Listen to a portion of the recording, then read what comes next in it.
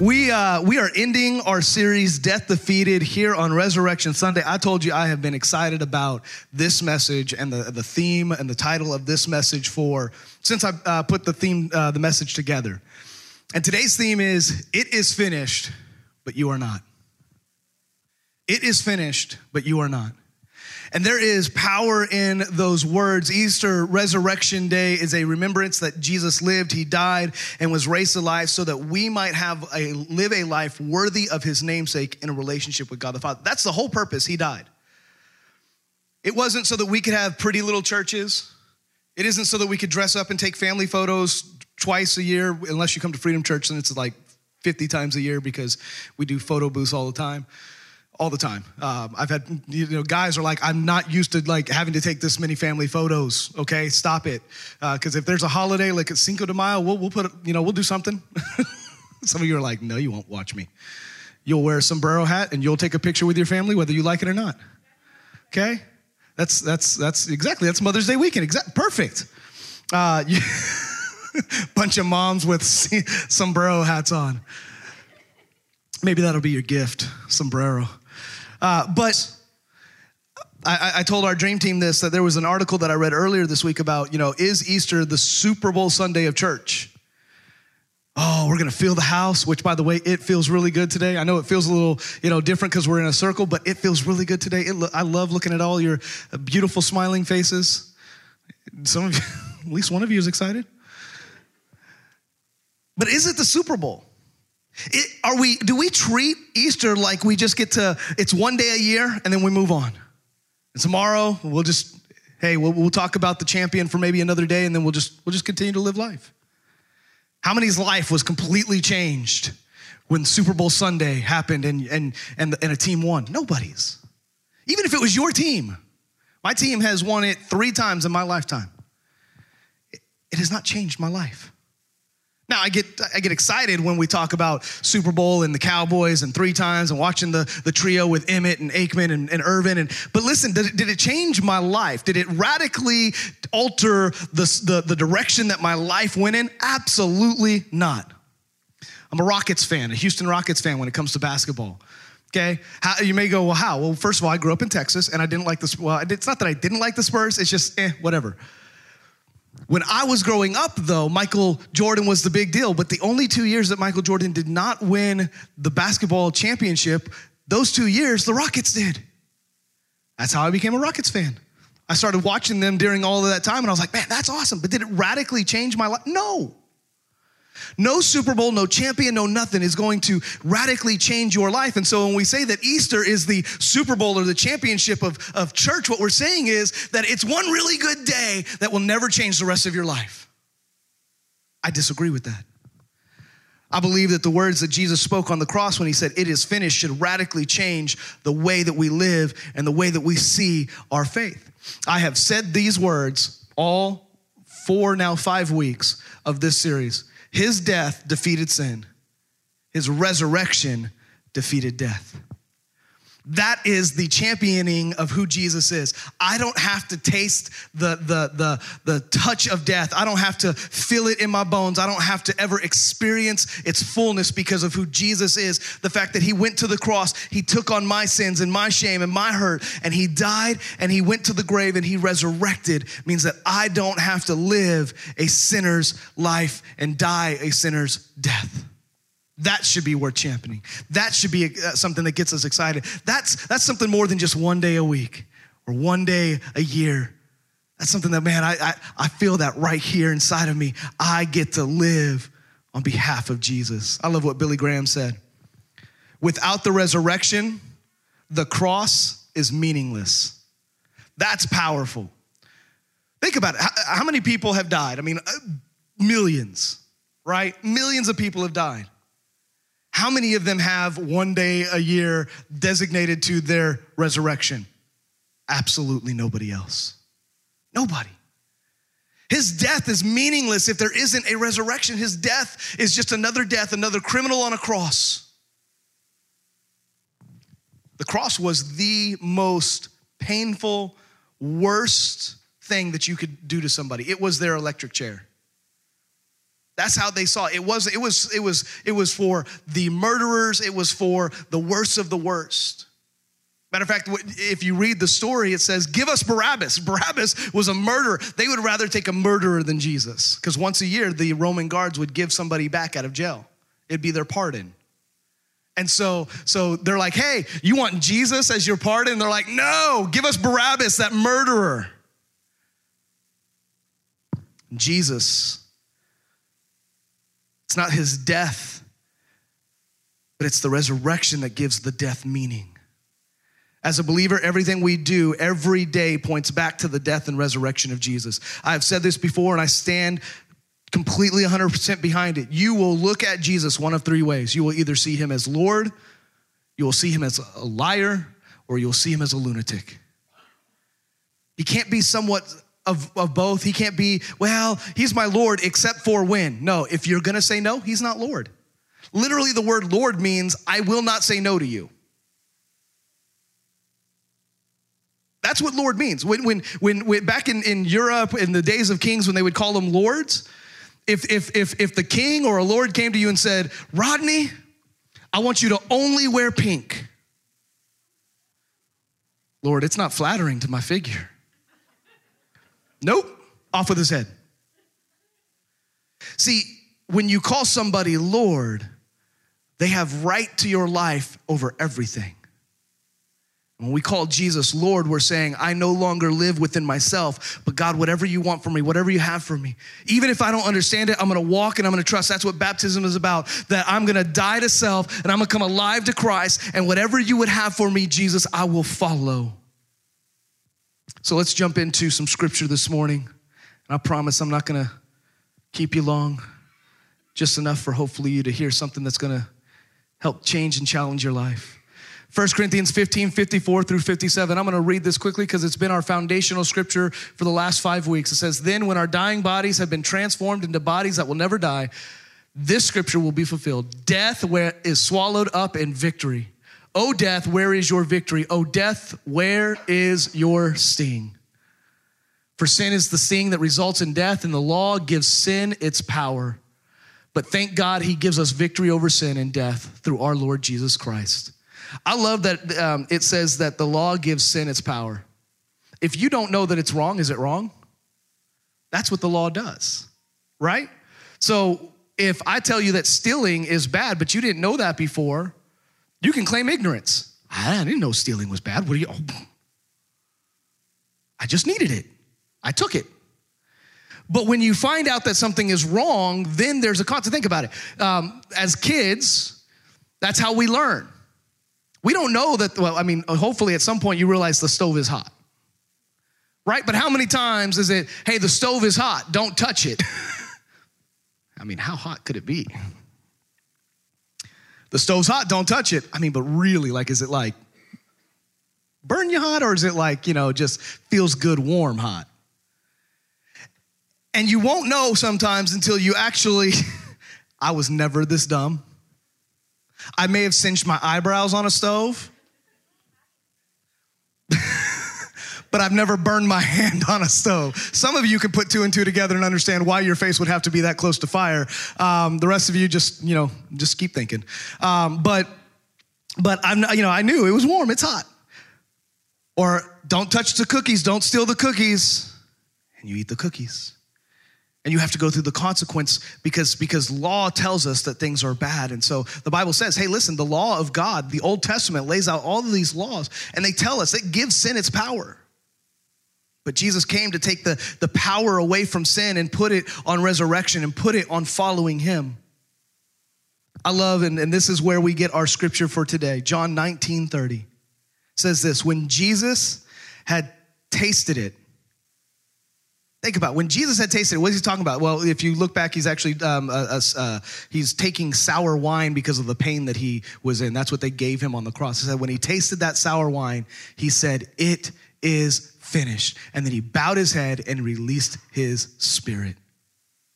I want you to understand something. Jesus did not die out of pain, out of agony because he had to. Jesus gave up his spirit. That's what the Bible says. It says that he stated, it is finished, and then he released his spirit. It was an act of will to say, I am now giving the final part of the sacrifice so that people can live free. He could have stayed on that cross for hours, days. That's what made the cross so agonizing. That literally they said that up to 3 days they could stay on the cross, breathing. In immense pain, flesh literally being ripped open even more by the wood on the cross. They would have that little foot thing that their feet were nailed to, and it was just enough to where if they could muster up the strength, they could push up to get a breath because their arms were dropping, which was causing their lungs not to be able to breathe. And so to get a breath, they would have to push up on the nail that was in their feet to get a breath. And then back down. That's the pain that our Lord went through for you. Every sin that you ever committed. Like I was watching that video and many others yesterday trying to figure out what video I wanted to kind of open up the service with. And if you haven't watched The Passion of Christ, I encourage you, or if you haven't watched it in a long time, go back and watch it. It is probably the truest, closest version of what he went through. They did not hold back, and how bloody and gory. That's why it got a rated R rating. To know that my Savior's beard was ripped off of his face. He wasn't just whipped with a whip. He was whipped with a whip that was called the cat of nine tails.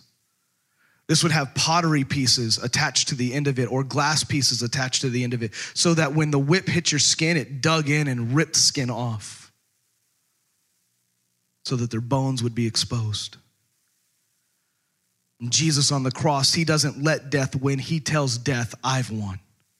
It is finished. And he released his spirit so that we could have life.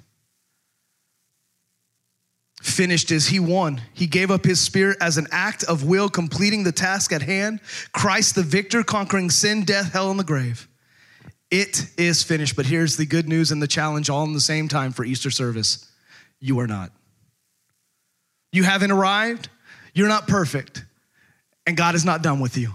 If you've got breath in your lungs, God is not finished with you. I don't care if you're 99 years old and you have breath in your lungs, God is not done with you. I've told you about my pastor in Stockton, 70 years old, pastoring the same church for 20 years. And he says, we're done, we're retiring. I'm thinking, yeah, live out the last, 10 years of your life or whatever. Go do whatever you want to do. He goes, we're moving to Mexico and starting an orphanage.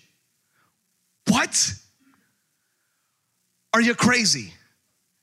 That's not how you spend your golden years. That is not like you get an RV and you travel the world, or you do whatever. You're gonna go start listen, because his idea was, I'm gonna die on the mission field. I don't wanna rest. I don't wanna relax. There's gonna be plenty of time in heaven for that. I'm not done because I still got breath in my lungs. And don't let anybody ever tell you you're too old or too young to do anything. God wants to use you. It is finished because Jesus said it on the cross, but it is finished is the starting point for us to do something great in our lives. That is what it is finished means.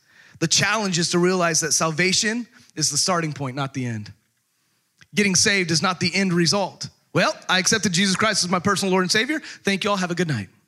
No. If that was the case, the moment you said, Jesus, I choose you, it would be like, I dream of Jeannie, boop, and you be gone. What's the point of you being here? Just so you can screw up more? If God is not up there thinking of ways to make life really hard for you. Like, well, watch this. They've got like 40 more years. Watch how hard it can be. No. Jesus says this is like, when you choose me, that's the starting point of an amazing adventure, if you're up for it. So I got two thoughts. Normally I've got like 3 or 4, so be thankful. The first thought is this: don't look for life amongst the dead. Amen? What do I mean by that? Let's look at Luke 24, 1-6. Jesus has died. He's gone to the tomb. Now, Mary and isn't it interesting? This is where my mind gets really sidetracked, I guess, a little bit in a good way. Isn't it amazing? It's not a man that finds Jesus. Some of you may be going, oh, what are you trying to say? I'm trying to say that back in that day, culturally, women were not on the same level as men. And yet Jesus constantly made women important in his ministry. It very easily should have been the guy who owned the tomb. It should have been one of his disciples. But instead, it was a group of women that were going to the tomb that found Jesus first. It says, on the first day of the week, very early in the morning, the women took the spices they had prepared and went to the tomb. They found the stone rolled away from the tomb, but when they entered, they did not find the body of the Lord Jesus. While they were wondering about this, suddenly 2 men in clothes that gleamed like lightning stood beside them. In their fright, the women bowed down with their faces to the ground, but the men said to them, "Why do you look for the living among the dead? He is not here. He is risen. Remember how he told you while he was still with you in Galilee." Why do we look for the living amongst the dead? How does that equate to our lives on a day-to-day basis? So many times we look for the living amongst the dead. What do I mean by that? We look for the answers to life found in culture. We look for the answers of life found in other people's opinion of us, or what is popular, or what makes other people happy. We look for life found in the world around us for advice and for peace. You know, oh, if you follow this guru, or if you follow this person, or if you wear these clothes, or if you get this job, you will be happy. Can I tell you, you could chase the world and get millions of dollars, and you will not be happy, fully, completely happy without the love of Jesus in your life. You won't. I can tell you that with 100% surety. You could be, listen, I've watched and read story after story after story of millionaires in deep, dark depression and pain and hurt. Why? Because they are human, and money does not fix that. And I've watched the poorest of poor have peace. We talk about Guatemala. I've walked the streets of Guatemala where they literally have nothing, where they were growing strawberries in the dirt, literally mixed in with trash. By the way, they were amazing strawberries. We weren't supposed to eat them, but they were so good. Maybe that's what makes the gigantic strawberries. I'm like, I may glow if you turn the light off. I don't care, it's good. We were told, don't eat too many. I'm like, too late.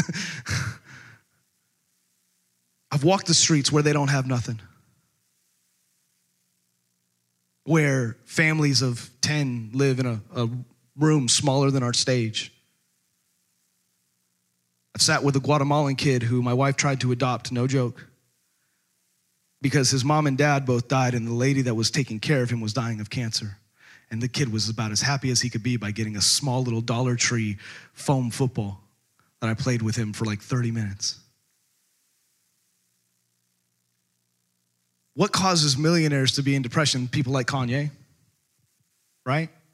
And people will say, well, did he really choose Jesus? Is that really ours to say? I don't get to choose whether or not you've chosen Jesus. Like, well, did Jerry really choose Jesus? Like that, this is where we get so messed up with church, is that we try to choose whether or not somebody's salvation is real. I'm not Jesus, and neither are you. How do we know that we're not supposed to be as supportive to Kanye for walking through all that he's walked through? And you may go, oh, well, he's got millions. But if he doesn't have Jesus, I don't care what he has. Or when I was, when Deion Sanders was playing for the Cowboys, and he signed the highest check of a defensive back, but yet decided to drive his Mercedes off of a hill in Dallas. Why? Because he was depressed. It was after that he found Jesus. I don't care what you have, but the problem is that we look for the living amongst the dead. We look for the answers amongst death. We look for peace amongst death. We look for solutions amongst the wrong places, drugs and alcohol and relationships and all these different things that we try to run and attach ourselves to. And Jesus is saying, you keep looking for all the right answers in the wrong places. You're looking for peace. Good. You're looking for an answer. That's great. I want to help you, but you keep turning to all these things that you think are going to give you what only I can. Don't look in dead places for things to bring you life. Jesus says, I'm the way, the truth, and the life. No man comes to the Father except through me. I'm the life. Married people in relationships, I'm gonna tell you right now, here's my encouragement and challenge to you. Your spouse, your significant other cannot be your piece of life. They can't be the answer. You will fail miserably trying to please that person, trying to make them happy all the time. trying to give them all the right answer. Listen, you will burn out. And that's the problem in life, is we burn out chasing something that only Jesus can give us. That's it.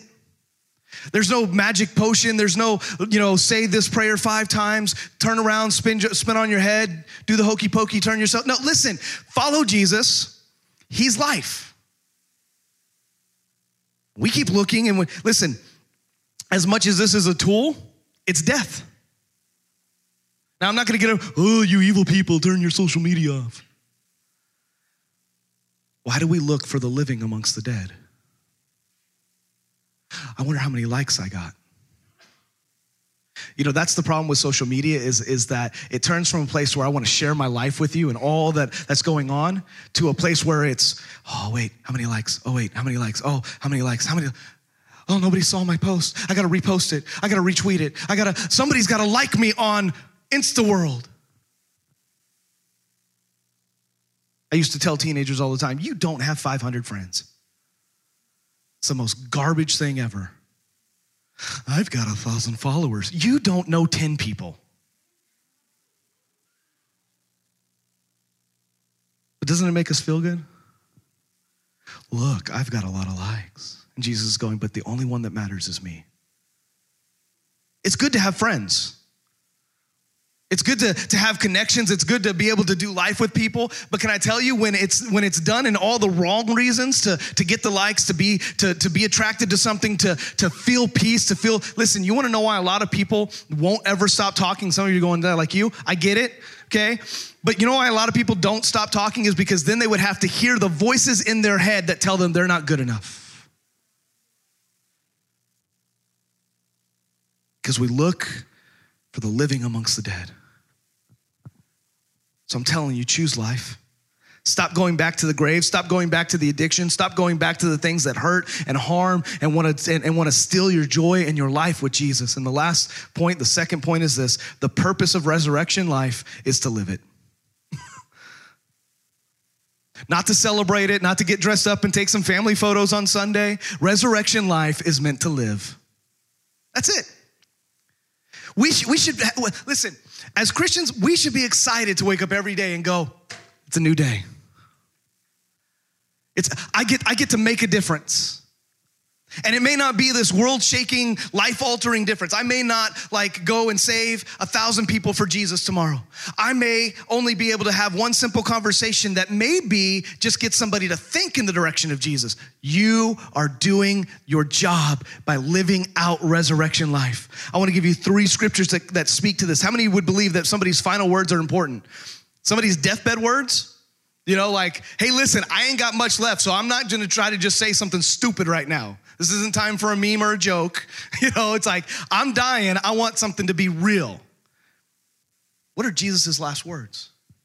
Matthew 28, 18 through 20. Then Jesus came to them and said, all authority in heaven and on earth has been given to me. Therefore, go and make disciples of all nations, baptizing them in the name of the Father and of the Son and of the Holy Spirit, and teaching them to obey everything I have commanded you. And surely I am with you always to the very end of the age. John 20, 21.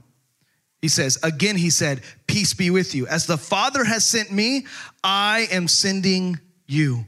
And Acts 1:8. These are all his last words. These are all within a time frame after he's been resurrected. Acts 1:8, but you will receive power when the Holy Spirit comes upon you, and you will be my witnesses, telling people about me everywhere in Jerusalem, through Judea and Samaria, and to the ends of the earth. Jesus was making a point. Life is short. The Bible says it's but a vapor. But a vapor, but a piece of grass that grows and gets dead because of the sun and then is gone. And he says, while you're here, here's your job. How many want to know their purpose today? I'm going to tell you, it's not in your job. It's not what you do. It's not how much money you make. It's not who you're married to. It's none of that. I can promise you all of that can be really good. Here's your purpose: to go and to speak the truth to as many people as you possibly can, living it out so that people may follow you to Jesus. That's it. It's real simple. And whatever you do, whether you're in business for yourself, whether you're a teacher, whether you're in the medical field, whether you're in law enforcement, whether you're a stay-at-home mom, whether you're a retired person, it does not matter what you do or who you are and what stage of life. Your job, your purpose in life is to live in such a way that people see Jesus through you. that they may see him. Go into all the nations, speaking of who I am. I'm sending you. The Holy Spirit is going to help you go into Camden and then to Ouachita County and Arkansas and the United States and to the ends of the earth. That's what that scripture says. Our Jerusalem is Camden. Our Samaria is Arkansas. Our Judea is Arkansas. Our Samaria is the United States. To the ends of the world. We have a challenge to live it out every single day. Every person you interact with, whether it's 1 or 100, you have the option to choose life or to choose death, to give them resurrection life or to hold back this grace of God. You can leave here and not change, and it won't impact me one bit. That sounds harsh, but I'm not sorry. I learned this a long time ago. I don't hold the power to change your life. I don't. I used to take that, as a pastor, I used to take that such as a big challenge. Oh, I've got to save everybody. Oh, I've got to tell them Jesus. I've got to preach Jesus into their life. You've got to know Jesus. Until Jesus said, that's my job. I change lives. You're just a tool. Okay. Me and Jesus have a really he doesn't talk to me with flowery words. He just hits me with them, makes me feel like, sometimes, but it's a good thing. He challenges me. Why are you trying to do my job? Just show them who I am. It's not my job to change you. If you want to continue to do whatever you want to do and to sin and live your life however you want, then hey, that's on you. It's not, listen, after this service, I'm going to go home and I'm going to enjoy some time with my wife's family and then I'm going to enjoy some time with my family and I'm going to go to sleep and I'm going to wake up and tomorrow I'm going to do the same thing that I do every day, which is to try to show as much Jesus to the people around me. I'm inviting you into this life to follow Jesus and do the most that we can, changing the world around us. How many would love to see your world, your little bubble, completely changed for Jesus? How many would love to see Camden completely changed for Jesus? How many would love to see this world find and know a real Jesus and not just some religion in a church, but a real life-changing, community-changing Jesus? Who will it impact? Everyone that you are the answer to a prayer. You know that people are praying and you're the answer to that prayer? God, I just pray that you would send somebody. How many have ever prayed that prayer? God, I just pray that you would send somebody in their path that they would know you. You know, when we pray that prayer, we're praying that somebody like you would be in their path. That maybe I can't impact them, but maybe Gerald can. Maybe I can't speak the truth to them, but maybe just in conversation, maybe they're out hunting. All of a sudden he starts talking about this life-changing Jesus. Oh, that's for sissy folk. I'm here killing things too, and I love Jesus. See, we never know the moment that people might say, show me what you've got that I don't. You know, the gospel challenges us, it changes us, it convicts us, it equips us, and it encourages us. That's the point of the gospel. The story of Jesus is there to make us feel good about being his followers, but it's also there to challenge us. There's things in us that do not look like Jesus. Amen? I mean, I haven't met the perfect person yet. So we all have things in us that we're like, Jesus, can you help? Like, I just need it to get out of me. And that's what he does. You know, the title Christian literally means little Christ. So when you say I'm a Christian, it's not just some badge of honor that, somebody made up somewhere. It literally translates to little Christ. You are carrying literally the Spirit of Jesus with you. I love that. I want to end with Romans 10:14-15. It says this, but how can they call on him to save them unless they believe? This is a beautiful stepping stone of how people find Jesus. How can they call on him to save them unless they believe in him? And how can they believe him if they have never heard about him? And how can they hear about him unless someone tells them? And how will anyone go and tell them without being sent? That is why the scripture says, how beautiful are the feet of the messengers who bring the good news. And let me break your little thought process on this. It's not talking about pastors.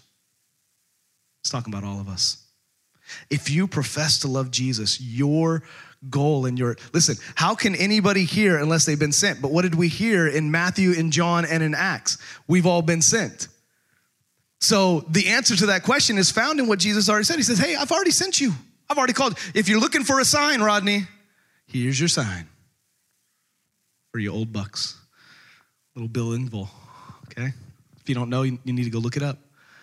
We're waiting. Jesus, if you would just wait for this bright light. No. He's already spoke it. I have called each and every one of you. And if you profess to follow me, then I'm sending you out to be little Christians everywhere you go. Little Christ. In your schools, teenagers. In your schools, teachers. In your families, at the bank, at Walmart, where it sometimes gets challenging.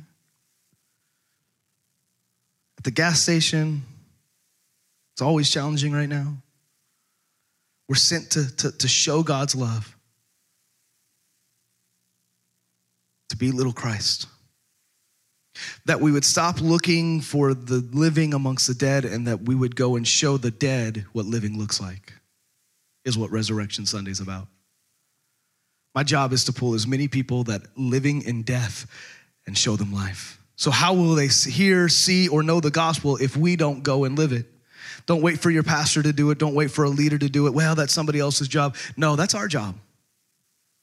We want to see Camden changed. We want to see churches filled up. Like I want to go and reach so many people that we can't even have enough services here that we're like, hey, can you please go to First Baptist? Can you please go to Oasis? Can you please go to, Camden Bible? Like I want to send people to other churches.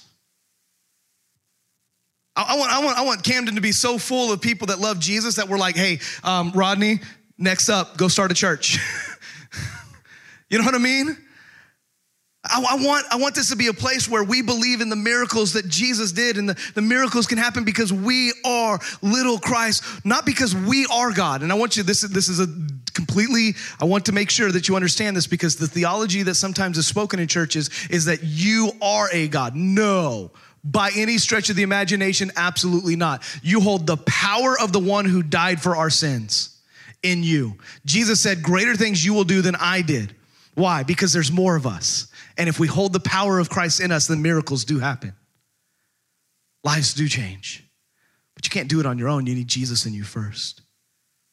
So here's my encouragement, my challenge, my equipping to you today. Tell your story. You all have a story. Like this, let me make it really easy biblically. You all have a story. I don't care who you are. Well, I grew up and just lived a simple life. Okay, that's your story. Tell it to somebody. Tell them how your simplistic life got wrecked for Jesus. Well, I was a drug addict and this and that and that. Okay, tell your story. I can't tell your story. Blake, I can't tell your story, man. I know a little of it. But there's something about the power that stands behind Blake's story when Blake tells it. I mean, I can run around Camden telling it, let me tell you about my buddy Blake. I love him. He's always also happy. He's going to be like one of the greatest nurses in Camden. But that's his story to share. I've got my story. You've got your story. Listen, if we all just told our story about how Jesus impacted our life, more people would be like, I want that. But instead, we try to get very biblical and theological and, Jesus died on a cross. We try to give them the ABCs of salvation. If you've been around in church long enough, you get told all these theological things. You study, how to reach people for Christ. Just tell your story. Don't make it complicated. What did Jesus do for you? Now go tell somebody. That's what John and Peter did. They were walking into church. Got any money? Nope. What I do have, I can give you. What's that? Jesus. We try to make it so complicated. Do you go to church? Have you said the Lord's Prayer? Are you covered by the blood of the Lamb? No, nor do I want to. Sorry, sucker, I'm out. Weird church covering people with blood, lamb's blood. No. What did Jesus do for you? Tell the world that. Hey, if you're new in your faith, tell them that. I don't know much. What I do know is this: Jesus changed my life, and I'm learning more and more how to do it. You may still slip up and cuss. You may still do something that you're not supposed to. You still may say things that are a little out of pocket for Christianity. Guess what? That's okay because you're walking in your faith and you're learning. And Jesus says, just go and tell your story. He's going to do the sanctification, the cleaning you up. But just go and tell your story. It's going to draw people to him. I could spend all day just talking about the different times, the Jesus people movement, and all these different ways where people didn't have a clue how to tell people anything about Jesus through the Bible, but they were just like, hey, yo, man, I found Jesus. Bunch of hippies getting saved. Y'all look up the 70s, the Jesus people movement. It was a bunch of hippies that got saved and literally were coming off the beach. And let me tell you something, the church couldn't stand it. You're not dressed good enough to come into church. Where's your shoes at? Son, don't you know that only females have long hair? Y'all think I'm joking. Listen, the church has done more damage for Jesus than anybody else in the world. And it's about time that we change that. It's about time that we show, hey, look, I don't care if you come in here shorts with your Crocs and listen, whether in 4-wheel drive or in 2-wheel drive, I don't care. Come with shorts and boots, I don't care. I love Sean, purple mohawk, blue mohawk, whatever color it is from week to week. I don't care because you know why? Jesus doesn't care. He wants to know you. If we all were supposed to look the same, then he would have just made us all look the same and dress the same and act the same because we want you to tell your story to a group of people that maybe never will be changed if I tell my story to them. Tell your story. Live the changed life every day. How we interact with people, talk with people, see people. The enemy is, listen, the Revelation says this, is that you want to know how the enemy is overcame in your life and ultimately by the blood of Christ and the word of your testimony. Don't add anything to that. It's Jesus' sacrifice on the cross, resurrection, death, and life in him. And it's you telling your story. The woman at the well, Paul, the adulterous woman, Peter, the possessed and crazy man, the difference, the hurting, the painful, all of them were changed because somebody was willing to tell them their story. So that's my encouragement. That's my encouragement to you. Is that if you get nothing else out of this message, this resurrection day, it's not meant to keep here in the house. It's meant for out there. The move of God was never meant to make the church look good. It was to save the lost, the hurting, and the needing, to show them life from death. I saw this over and over and over again as we wrap up and pray. What a great thought as we transition to past Resurrection Day. Whatever that means. Every day is Resurrection Day if you love Jesus. But it says this, Jesus washed Judas's feet. Jesus knew he was going to betray him. Yet Jesus still took the lowly position of a servant to the man who was going to send him to his death. And he washed his feet. And we don't understand culturally what that means because we don't wash people's feet. That's gross. Yeah, it was gross to them too. Even more so because they wore sandals and they didn't have sanitary systems. So they were walking in animal poop, human poop, dirt collecting on their feet. It was the lowliest person in the house's job to wash the feet of people when they came into the house. And Jesus says, I'm gonna wash your foot. And he does it to all the disciples, including Judas. And then he allows Judas to sit at the table and eat. When we tell our story and we live it out, we'll even want our enemies to change. We'll even want the people that speak death to us to change. We'll want the people that have the hardest hearts to change because we're following Jesus's example and we're treating people like Jesus did. Will you pray with me? Maybe you're sitting here. Maybe you haven't been to church in a minute. Maybe You've just been doing your own thing and you've been looking for life everywhere else but Jesus. Today, I invite you to choose life. If you have not made that decision to follow Jesus personally for yourself, today's just as good as any day to start. If that's you and you just want to pray, Jesus, I want to start living for you, and you've never prayed that, or maybe you haven't prayed it and you've been doing your own thing. No matter what the scenario is, maybe you're sitting there and you're just like, man, I need to choose Jesus from now on. That's you. I just want to pray for you. If nobody's looking around, just raise your hand. I want to pray for you. Say, man, I'm tired of trying to find life amongst the dead. Amen. God sees that hand. I just want to choose Jesus. Amen. I want to choose Jesus. I'm tired of trying to do this on my own. I'm tired of trying to look a certain way, act a certain way, be a certain way.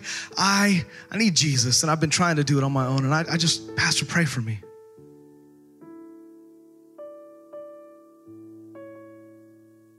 Jesus, I pray for those that raise their hand. God, I pray that in their heart of hearts, the word says that we have to believe in our hearts and then we speak it with our mouth. So God, I pray that they believe in their hearts that you died on a cross for their sins. But even greater than that, you resurrected to give them life. And that starting today, though it may not be perfect, they will start to tell their story and they will start to live out looking more like you every single day. How they speak, how they act, how they interact with people. Jesus, that you would pour through their life to see your love and to live your life out. Father, I pray for each and every person. I feel like there's another group of people that I need to pray for this morning. And maybe you're sitting here and you're saying, you know what, I have been looking towards, I love Jesus, I follow him, but you know what, I've been looking and holding on to death in my life, afraid of what that may look like. And today I want to make a decision to let go of death completely. Maybe that's a relationship, maybe it's an addiction. Maybe it's the amount of time that you spend just checking out because you're emotionally hurt. If you're in this room and you're saying, man, I'm so tired of choosing death even though I want to choose life. I'm so tired of giving my time and energy to things that just hurt me over and over again, and I want to choose life. If that's you and you're in this room, I just want to pray for you. If you would just raise your hand so I could pray for you. Amen. Amen. Amen. God sees those hands. And the greatest part about it is that we live it out. It's not just raising our hands and then forgetting about it tomorrow when you wake up. God, I'm choosing life. I'm letting go of the things that hurt me. I'm letting go of the emotions that hold me back. I'm letting go of this addiction that continues to steal life and joy from me. Jesus, I speak the name of Jesus over the lives of those that have allowed hurt, that have allowed pain, that have allowed addiction, that have allowed people to steal the joy that you have given us. I speak your name over it. I pray for miracles in this room in the lives of your people. That God, that you would do what only you can do. Jesus, we love you. We celebrate you, but we don't just celebrate you today. We celebrate you every day. We give you glory and honor. God, help us to live it out. Help us to tell our story and help us to change the world around us. We love you. We praise you. In your name we pray. Amen.